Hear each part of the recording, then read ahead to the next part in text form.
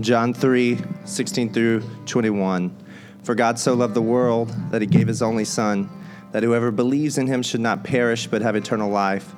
For God did not send his Son into the world to condemn the world, but in order that the world might be saved through him. Whoever believes in him is not condemned, but whoever does not believe is condemned already, because he has not believed in the name of the only Son of God. And this is the world, and the people love the darkness rather than the light, because their works were evil. For everyone who does wicked things hates the light and does not come to the light, lest his works should be exposed. But whoever does what is true comes to the light, so that it may be clearly seen that his works have been carried out in God. So, last week we began our new series in the Gospel of John. We have titled this series, Behold the Lamb of God. And that title is appropriate for this gospel because of John's purpose when he wrote this. And you remember what that purpose is, right? If you were here last week, I told you I'm going to ask you that probably every single time I stand up here.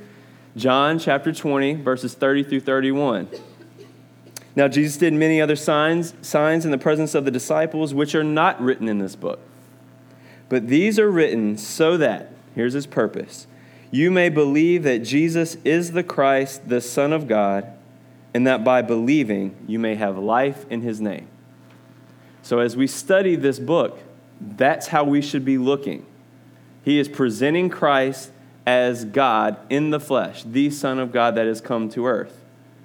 And so it shapes how we study this. And that's why I will remind you as often as possible. Last week we learned that John wanted us to see Jesus Christ as the Word, the eternal Word, who pre-existed all of his creation, who coexisted with God, and who was God. And that we saw that through him, everything that has ever been created was created. And so he is the eternal Word, Logos, if you remember from last week, Creator, who is sustaining all of creation at the same time. And so John says, believe that. Believe and trust in that truth, and you will have life in his name. And so we discussed all of that in pretty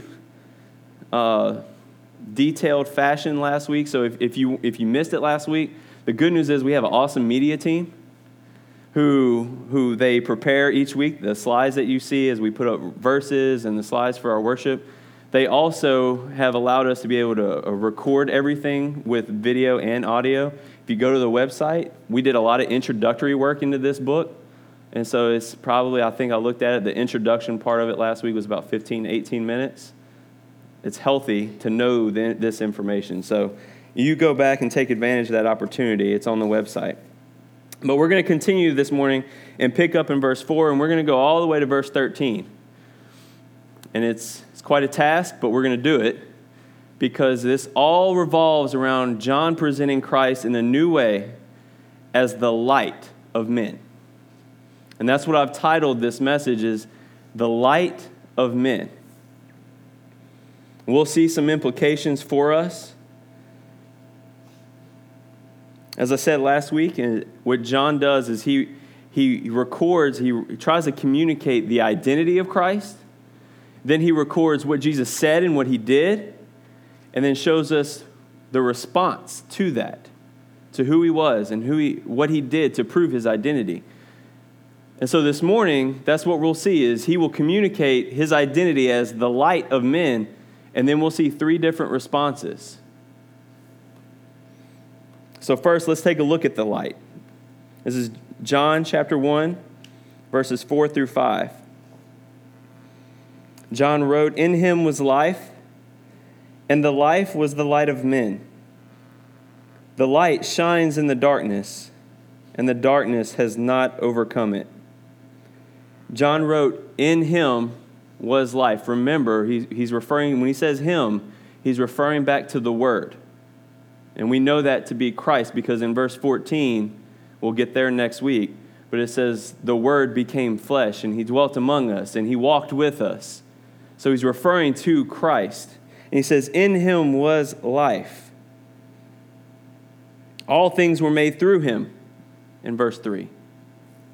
And without him was not anything made. So when John says in verse 4, in him was life, we might easily conclude that he's referring back to verse 3, that he's the creator. And you remember, we had this category, right? So everything that was made through him, and not one thing that was made without him.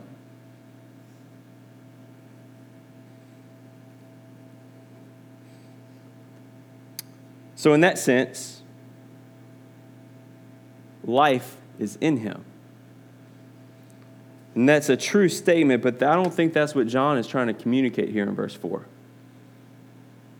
And I say that because the word that he uses for life, see, in the Greek language, just like in our English language, we have words, multiple words to accomplish the same thing. Well, different, same word, different meanings, okay? Same thing in the Greek. There's multiple words for life. Now, if he wanted to refer to the physical life, the physical creation that he existed, he might have used the word bios, which probably sounds familiar because it serves as the root of our word biology, the study of life, the physical life. And there's also a word he could have used, suke, which is the mental, the psychiatry. But he used the word zoe but Zoe for us. And I think that's a beautiful word. I think that one day, if any of you would use that name as a future Sulphur Community Church little girl, that would be awesome. Natalie has an aversion to the letter Z for names, so that won't be happening for us. But I love that name, Zoe. It's referring to spiritual life. So instead, what he does is he uses this word for the eternal, uncreated, divine life. In him, in the Word, in Christ was this life, uncreated, eternal, and divine. And then he goes into this discussion about Christ as the light of men. He says, and this eternal, uncreated, divine life was the light of men. Now, what is he saying here? Once again, I think it helps to go look back at the original text.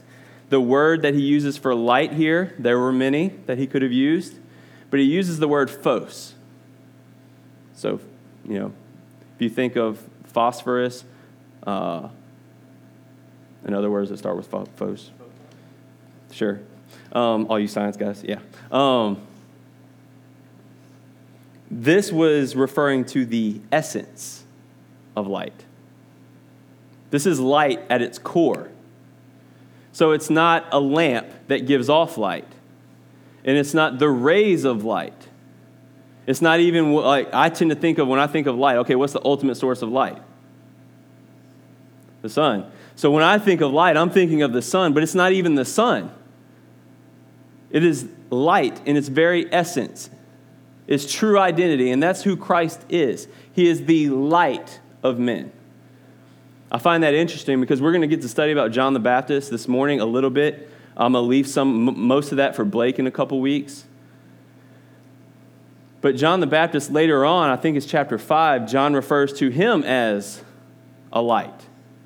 And the word that he uses there is not this word phos. The word he uses there is like a portable lamp that can be moved. And so you may be already starting to think about how we are children of the light and how we are portable lamps that put off the true essence of light that's in us, Christ. So when he says he was the light of men, John is saying that he is the essence of light that allows man to see, to know, to understand. In verse 3, we saw that the eternal word's relation to all of creation was through him.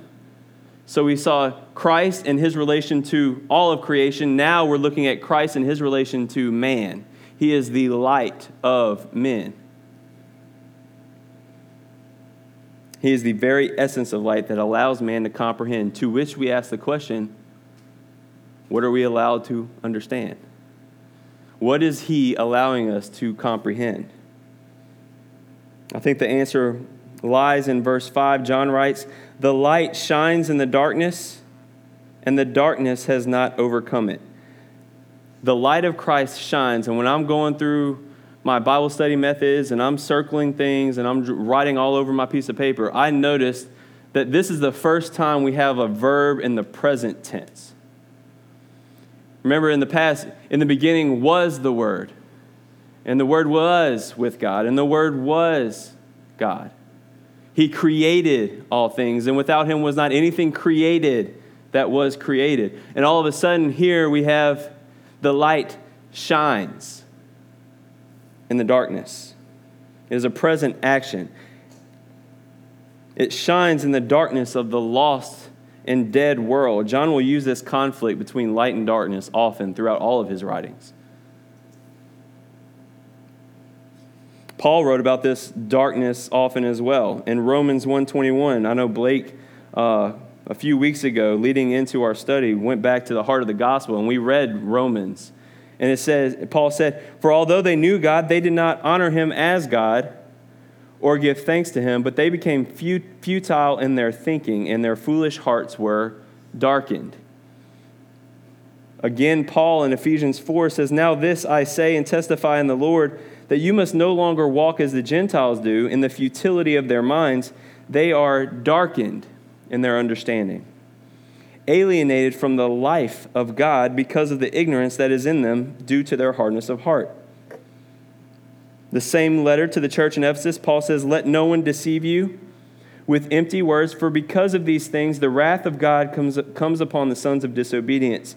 Therefore do not become partners with them, for at one time you were darkness, but now you are light in the Lord. Walk as children of light."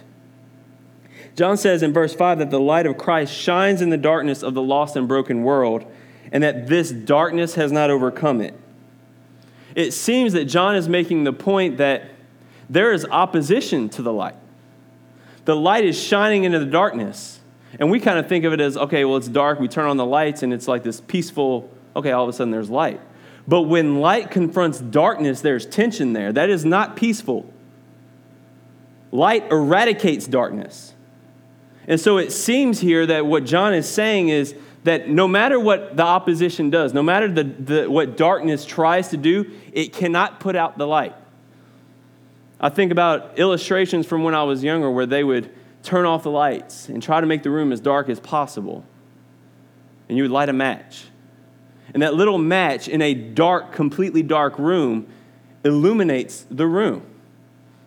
You notice that light. You can see the light. I mean, by very definition, darkness is the absence, either in part or whole, of light. Where there is no light, there is darkness. At least that's the way it would seem. And that is a very true idea. And this is one of those where I'm studying and I'm saying, okay, some translations say overcome. The darkness has not overcome the light. And some of your translations right now, if you're looking at your Bible, it may say the darkness has not understood the light or comprehended the light. Well, those are two different things. So what is John trying to communicate? The good news is I'm trying to help determine between two truths, right?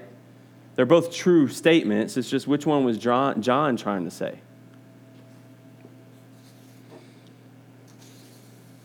I think that in light of the immediate context, the better option is that the darkness has not understood it. And I say that because we're going into responses to this light. And we're going to see that there's one response that directly correlates with not understanding the light. They're both true.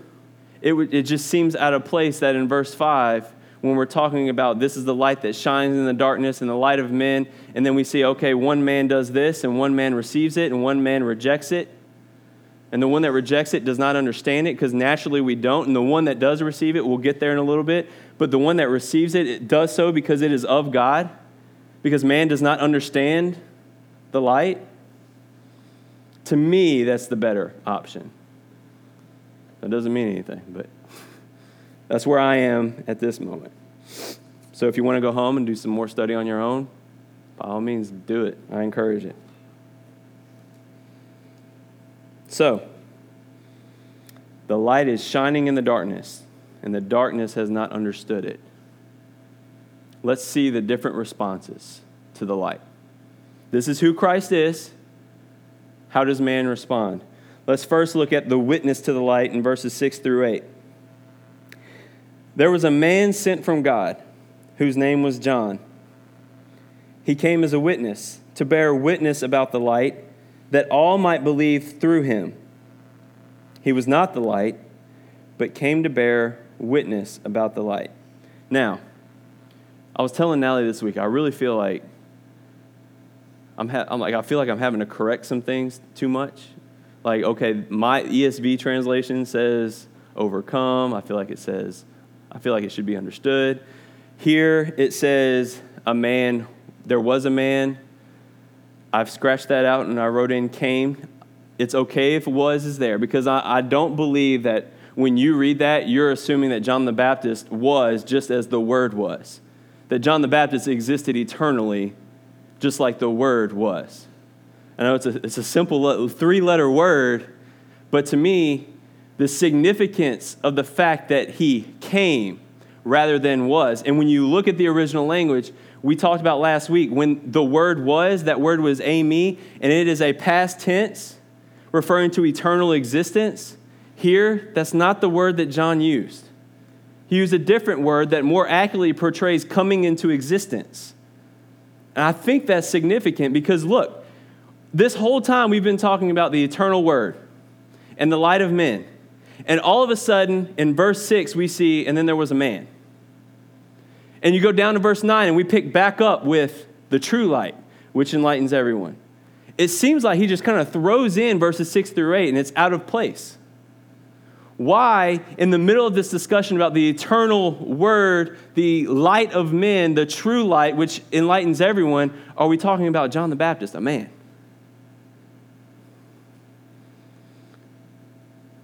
I think it's very interesting, the placement here. So let's see, what do we see with this placement? It looks to me like John has placed Jesus Christ side by side with a man, John the Baptist. And like I said, I'm going to let Blake get into more information about John the Baptist in a couple weeks. I'll just give you enough so you understand why this comparison or contrasting is significant. See, John the Baptist wasn't just a man. John, the author, did not just pull John the Baptist out of thin air and like, okay, I just need to write about a guy. I want to put a man next to Jesus Christ. Let me see, I don't know, John the Baptist. He does this intentionally. One reason there was this, people had put too much, they exalted John the Baptist a little bit too much in his day. So John the Baptist is saying, hey, look, let me show you what he looks like compared to Christ, because he is not Christ. Similarly, Blake did that a few weeks ago, right? Look, I know Nehemiah looks really awesome and he's cool, but he's not Christ. And I think that's what John is doing. John was a fulfillment to a prophecy. He was the one that came as a forerunner to Christ, prophesied about. And then in order to fulfill that prophecy, we read in, I believe it's Luke, that he was filled with the Holy Spirit in the womb. He had a divine purpose. And get this, he was the greatest man to ever walk the earth leading up to Christ. And I don't say that with hesitancy, because Jesus said that. If you look at Matthew 11, chapter 11, verses 7 through 11, it says, and as they went away, Jesus began to speak to the crowds concerning John. This is referring to John the Baptist. What did you go out into the wilderness to see? A reed shaken by the wind? What then did you go out to see? A man dressed in soft clothing? Behold, those who wear soft clothing are in kings' houses. What then did you go out to see? A prophet? Yes, I tell you, and more than a prophet. This is he of whom it is written, 'Behold, I send my messenger before your face, who will prepare your way before you.' Truly I say to you," this is Jesus speaking, "among those born of women there has arisen no one greater than John the Baptist." So when John the author, Apostle John, puts John the Baptist side by side here with Christ, what do we see? Let's work through verses 6 through 8 to find out. He starts off and he says, "There came." John the Baptist came. In contrast, in the beginning, the Word was. He says, "There came a man." In contrast, in the beginning was the eternal Word, God. This was a man sent from God. In contrast, the Word was God. John the Baptist was sent to bear witness about the light. Jesus Christ is the light. John the Baptist bears witness so that all might believe through him and his testimony. So he came to be the agent or the means of belief. Christ is the object of belief. Here we have the greatest man who ever walked the face of the earth. And when you look at him side by side with Christ, he pales in comparison. I mean, this is the ever-glorious, eternally existing, divine light of men. So let's ask this question. I thought it was fun for me to ask. No, not so much fun. How do you think you would fare in that comparison? If you were to put yourself in that position compared to Christ.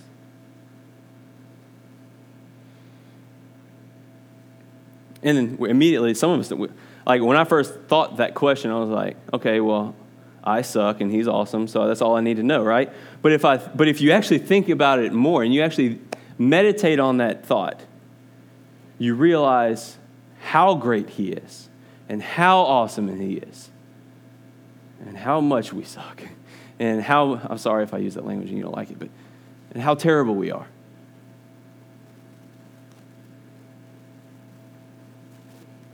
Yet so often we try to be the Christ in our own life.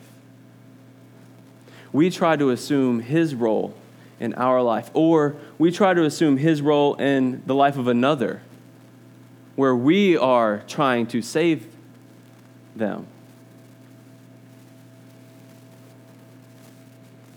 Is that what John the Baptist did? Let's look at his response to the light in verse 8. The Apostle John wrote, "He, John the Baptist, was not the light, but came to bear witness about the light."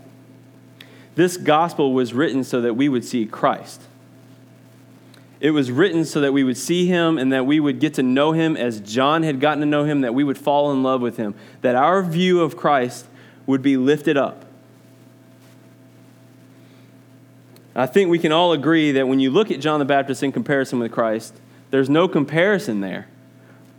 But I do think, I know why John wrote his gospel, and I want to make sure that we see Christ exalted and not John the Baptist, obviously.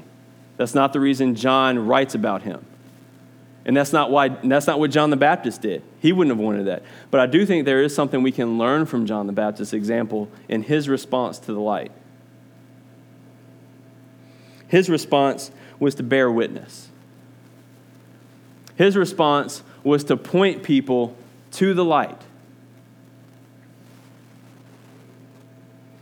The Apostle John makes it clear that he was not the light, and he does so because there were some who had viewed him.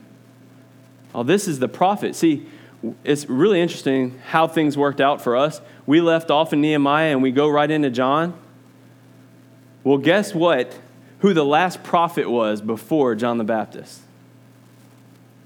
Ezra, Nehemiah. 400 years had gone by since they had heard from the Lord. So when you have a man all of a sudden coming and saying, "Thus saith the Lord," he's got a following. It's been 400 years. And so he's out in the wilderness and he's wearing the clothing that he wore, and he's eating the diet that he ate, and it sounds to us like a really crazy idea. This guy was nuts. He's out in the wilderness, but people are going to him, and they're following him. The Apostle John makes it clear he was not the light, but he was pointing people to the light.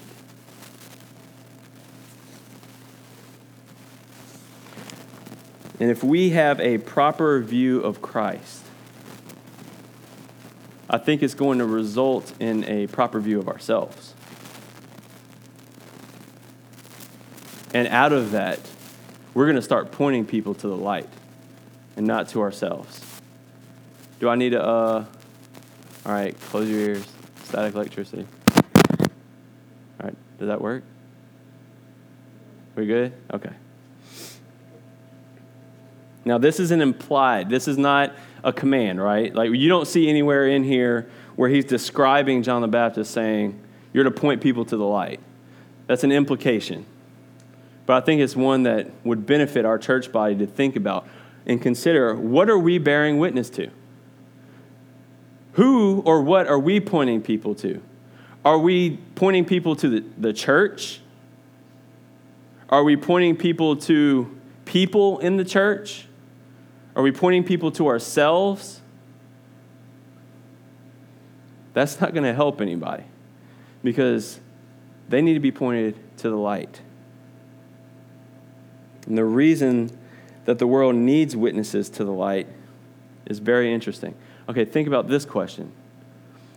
If we're in darkness and someone turns on a light, do we really need someone to say, hey, there's the light? I mean, if you're in a dark room and somebody turns on a flashlight, I don't need to come to you and say, hey, there's the light. You can see it as long as you're not blind. See, therein lies the problem. Because the condition of man, it goes beyond just being in the darkness. But naturally, we are also blind. We are spiritually blind in the darkness. So even when the light shines in the darkness, we can't see it. And so that is why the world needs witnesses to point them to the light. And look, God could have done it another way. He is all powerful. He is the creator of the universe. He could have determined another means. But he decided to use formerly spiritually dead and blind people to lead and point other spiritually dead and blind people in the darkness to the light. And so, church, and we've talked about this a lot, but if we fail at that task, if we fail at pointing people to the light, how then will they believe in what they have not heard? They're not going to hear and believe unless someone is preaching and pointing them to the light.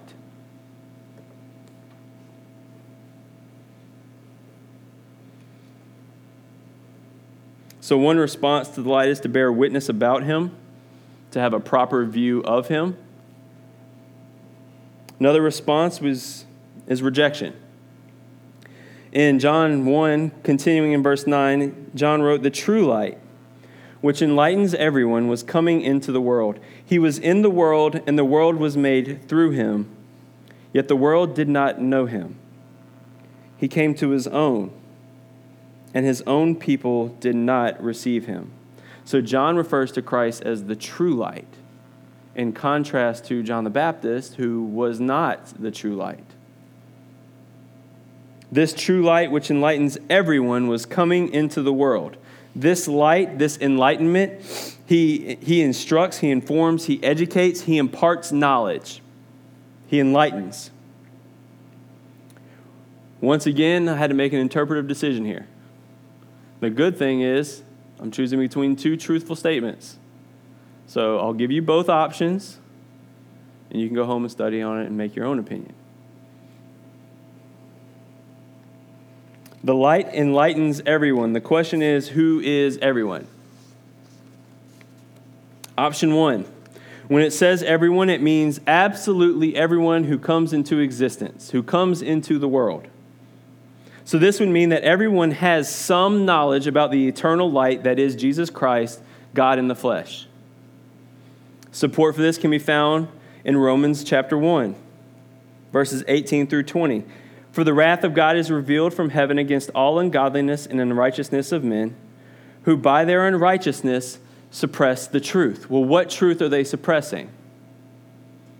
What can be known about God is plain to them, because God has shown it to them.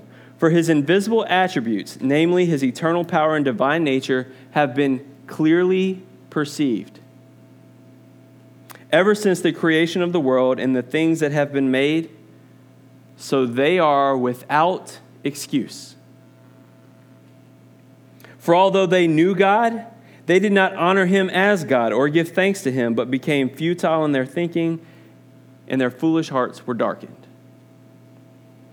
This would make sense if John was trying to communicate this truth, because it encompasses all people right before he divides those all people into two groups, those who reject the light and those who receive the light. That would make sense in context. Option 2. When it says the light enlightens everyone, John is referring to the actual spiritual enlightenment that occurs when man receives the light. And that means believing, trusting. The emphasis here would not be on every single individual, as option 1 would imply, and as Romans 1 teaches. But when he says everyone or every man, John is referring to both Jew and Gentile. Not just Jew, but every man. And we see that a lot in Scripture as well. And when you think about John's audience, he's writing this in Ephesus, and there are both Jew and Gentile present. So that would make sense.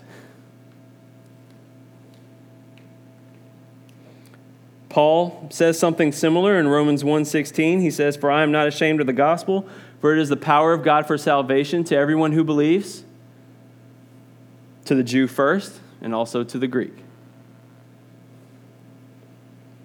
Remember, we learned in Ephesus, when we learned this truth of the gospel of Jesus Christ, how this was the great mystery revealed. That the Gentiles get to be a part of it. That those who were once far off are brought near. So both are true, and even more difficult this time, both kind of fit in context.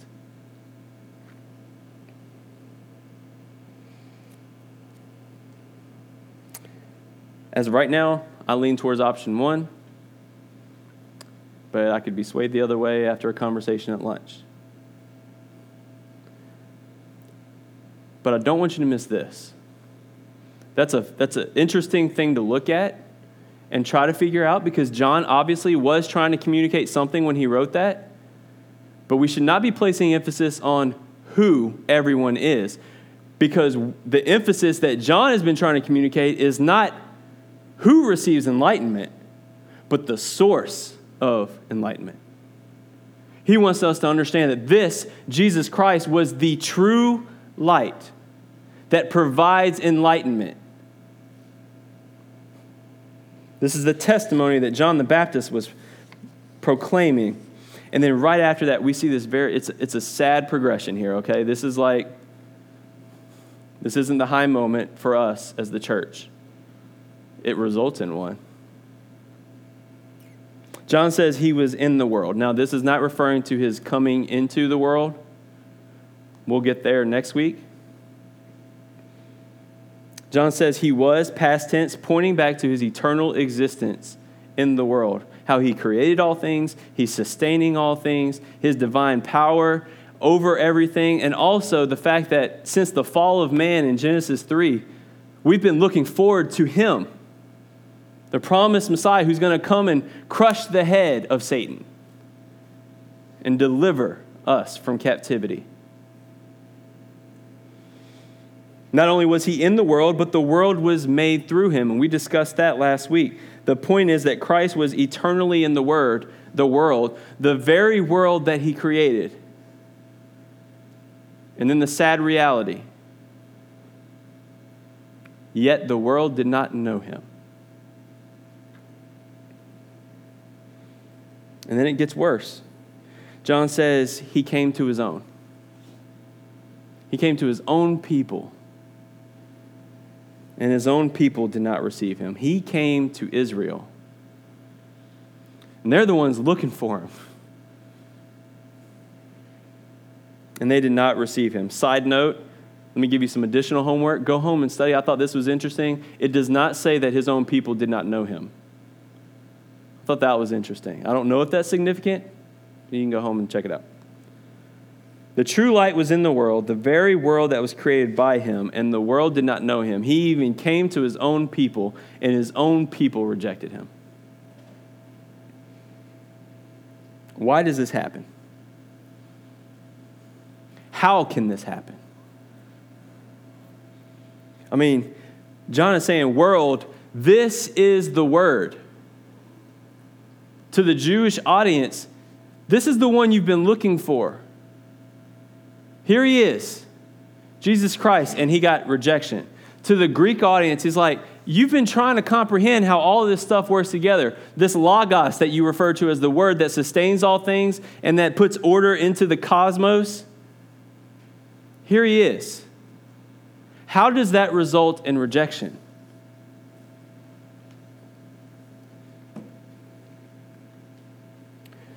Later on in John chapter 3, we see why. We read that this morning. John chapter 3, verses 16 through 21. For God so loved the world that he gave his only Son, that whoever believes in him should not perish, but have eternal life. For God did not send his Son into the world to condemn the world, but in order that the world might be saved through him. Whoever believes in him is not condemned, but whoever does not believe is condemned already, because he has not believed in the name of the only Son of God. And this is the judgment. The light has come into the world, and people love the darkness rather than the light, because their works were evil. For everyone who does wicked things hates the light and does not come to the light, lest his works should be exposed. But whoever does what is true comes to the light, so that it may be clearly seen that his works have been carried out in God. How does rejection happen? It's because let's go ahead and throw us into this category of the world. I know we don't like to think of that all the time as Christians, as those who have been called out of the world, but we too were once part of this. You too were once in darkness. We love darkness. We love it. Why? Because we have evil works, and we don't want people to see that. I mean, most of the time, we don't even want to acknowledge that those exist. So we're trying to hide things in the darkness from ourselves. I mean, I've been in the community group thing that we do here. That was new to us. And I've been in community group for, almost 2 years now, a year and a half. And what I know, I guess I'll call my community group out. What I know is that my community group, they have not fully exposed themselves. Like you guys, I know you guys are hiding. You want to know how I know? Because I'm doing the same thing. We don't like our evil deeds to be exposed. And so we love the darkness. Because it isn't until we step into the light that we're fully exposed for who we are and what we've done. That is the nature of who we are. And we fight against that. Now that we've been redeemed and we've been called out of the darkness, but we still tend to step back into it. And so Christ, the very thing that can cure that disease that we have, that's brokenness, that is sinfulness, that light that we need, we hide from. So we are children of the light, but we're the same way, right? We love the darkness. This is the sad reality of the rejection of Christ. One of the saddest feelings that I think we can experience is unrequited love, unreturned love, where we extend love to someone and it is not returned. And in a group this size, I don't even have to ask the question. I'm confident that majority of you have felt this in one way or another. It occurs through breakups. It occurs in marriages. It occurs within the family, whether it's a parent, a sibling, or some other family member. It can even occur through a friend, where you love a friend and that love is not returned. But think about this. Our ability to love is limited. And then you think about Christ and his ability to love, and it's infinitely greater than ours. So when love is not returned to him, we know what our pain feels like. Imagine what the unrequited love of Christ, where he lovingly sacrificed and gave of himself, and it's not returned. Christ created, and creation rebelled. Christ then entered into our world to save the rebellious creation. And what did he get? Rejection. Not just rejection, but hatred. And while all of this was part of God's plan, his eternal plan, because Christ is the Lamb slain from the foundation of the world, that's a sad reality.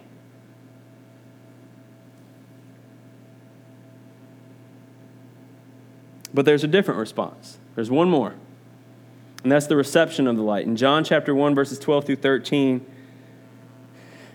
John says, "But to all who did receive him, who believed in his name, he gave the right to become children of God, who were born not of blood, nor of the will of the flesh, nor of the will of man, but of God." Here we find a contrasting transition. He uses that word "but" to say, hey, look, we've been talking about those who've rejected. Now let's transition to those who have received. These that received left their place in darkness. And I don't know, maybe my picture of me leaving darkness was like I'm holding on to this pole that's in the darkness. And I'm reaching out as far as I can without letting go of this pole that grounds me in the darkness because I don't want to be fully exposed. Those of us who have received the light, we've let go. As scary as that was, we've let go and stepped into the light, and all of our nastiness and all of our... The thing is, we think it was hidden, but Christ saw it the whole time. We were in the darkness. That doesn't mean he couldn't see it. It just means we didn't.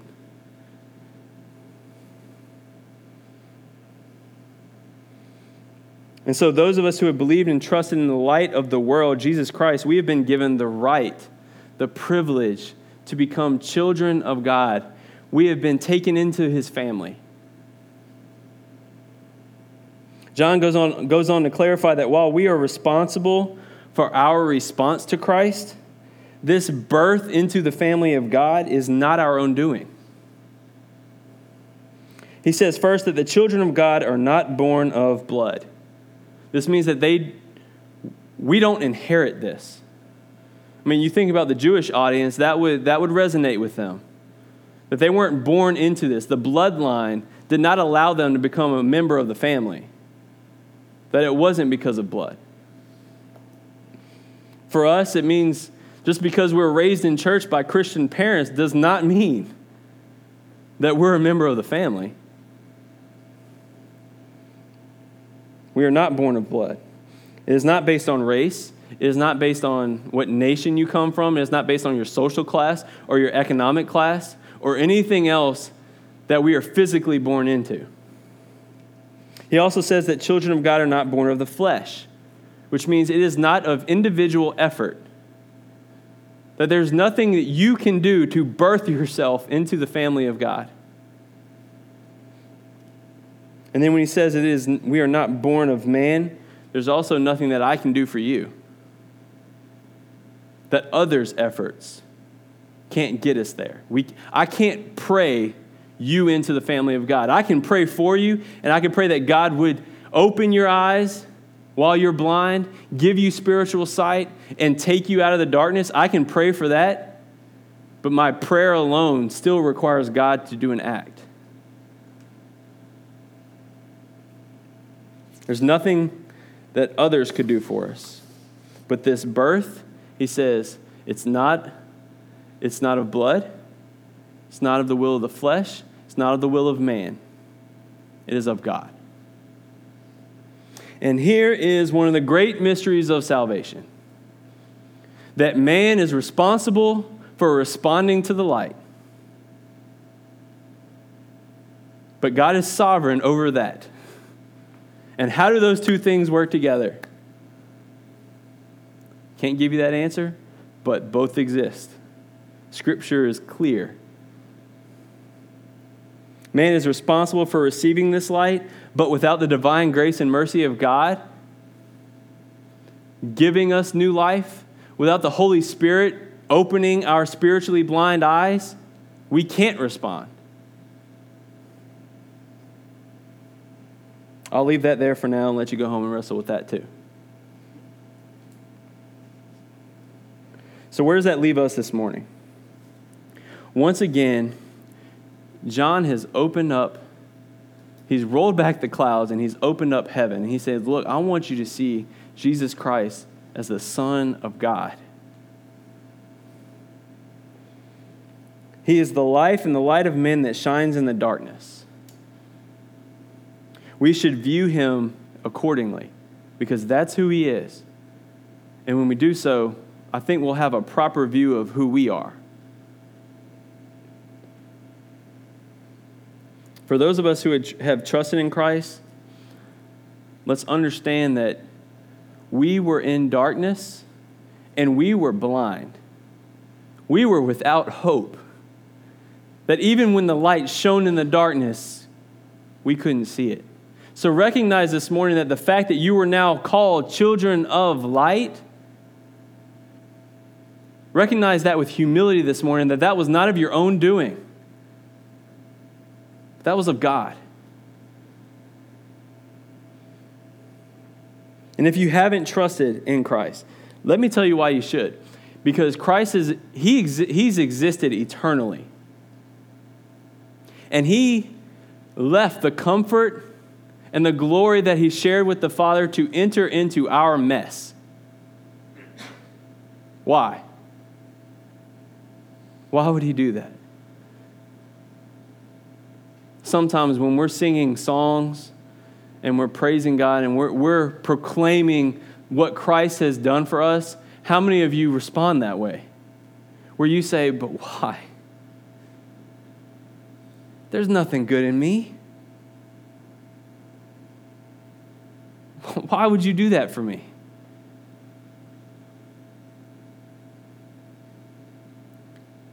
So if you haven't trusted in Christ yet, understand that there is nothing good in you. There's nothing good in any of us. But while we were in the darkness, and while you're in darkness and you have all these evil deeds that you're trying to hide, Christ sees that and he says, I still love you. I love you. I love you so much that I'm willing to pay the penalty that you deserve for those evil deeds. Look, Christ lived a perfect life. He never committed an evil action. He never thought an evil thought. And he's God in the flesh, and he came and said, I love you so much that I'm going to pay that penalty for you. Just believe in me. Trust in me.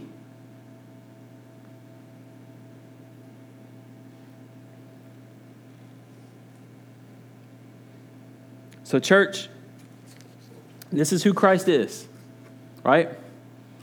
He is the light of men. He is our light. And we can respond a number of ways. Some of us have already received the light, but we're still kind of holding on to darkness too. Liberty comes when you fully embrace the light. Like you already know how evil you are, right? You've become aware of that. You've been given spiritual sight to understand that. Why are we hiding that? Another response for those of us who have already received the light is to recognize that we are not the light. We are merely children of the light. And so we should be pointing people to the light, to Christ. And if you have until this point rejected the light, I just ask you to stop. Stop rejecting him. To receive him. And embrace all that he has to offer for you.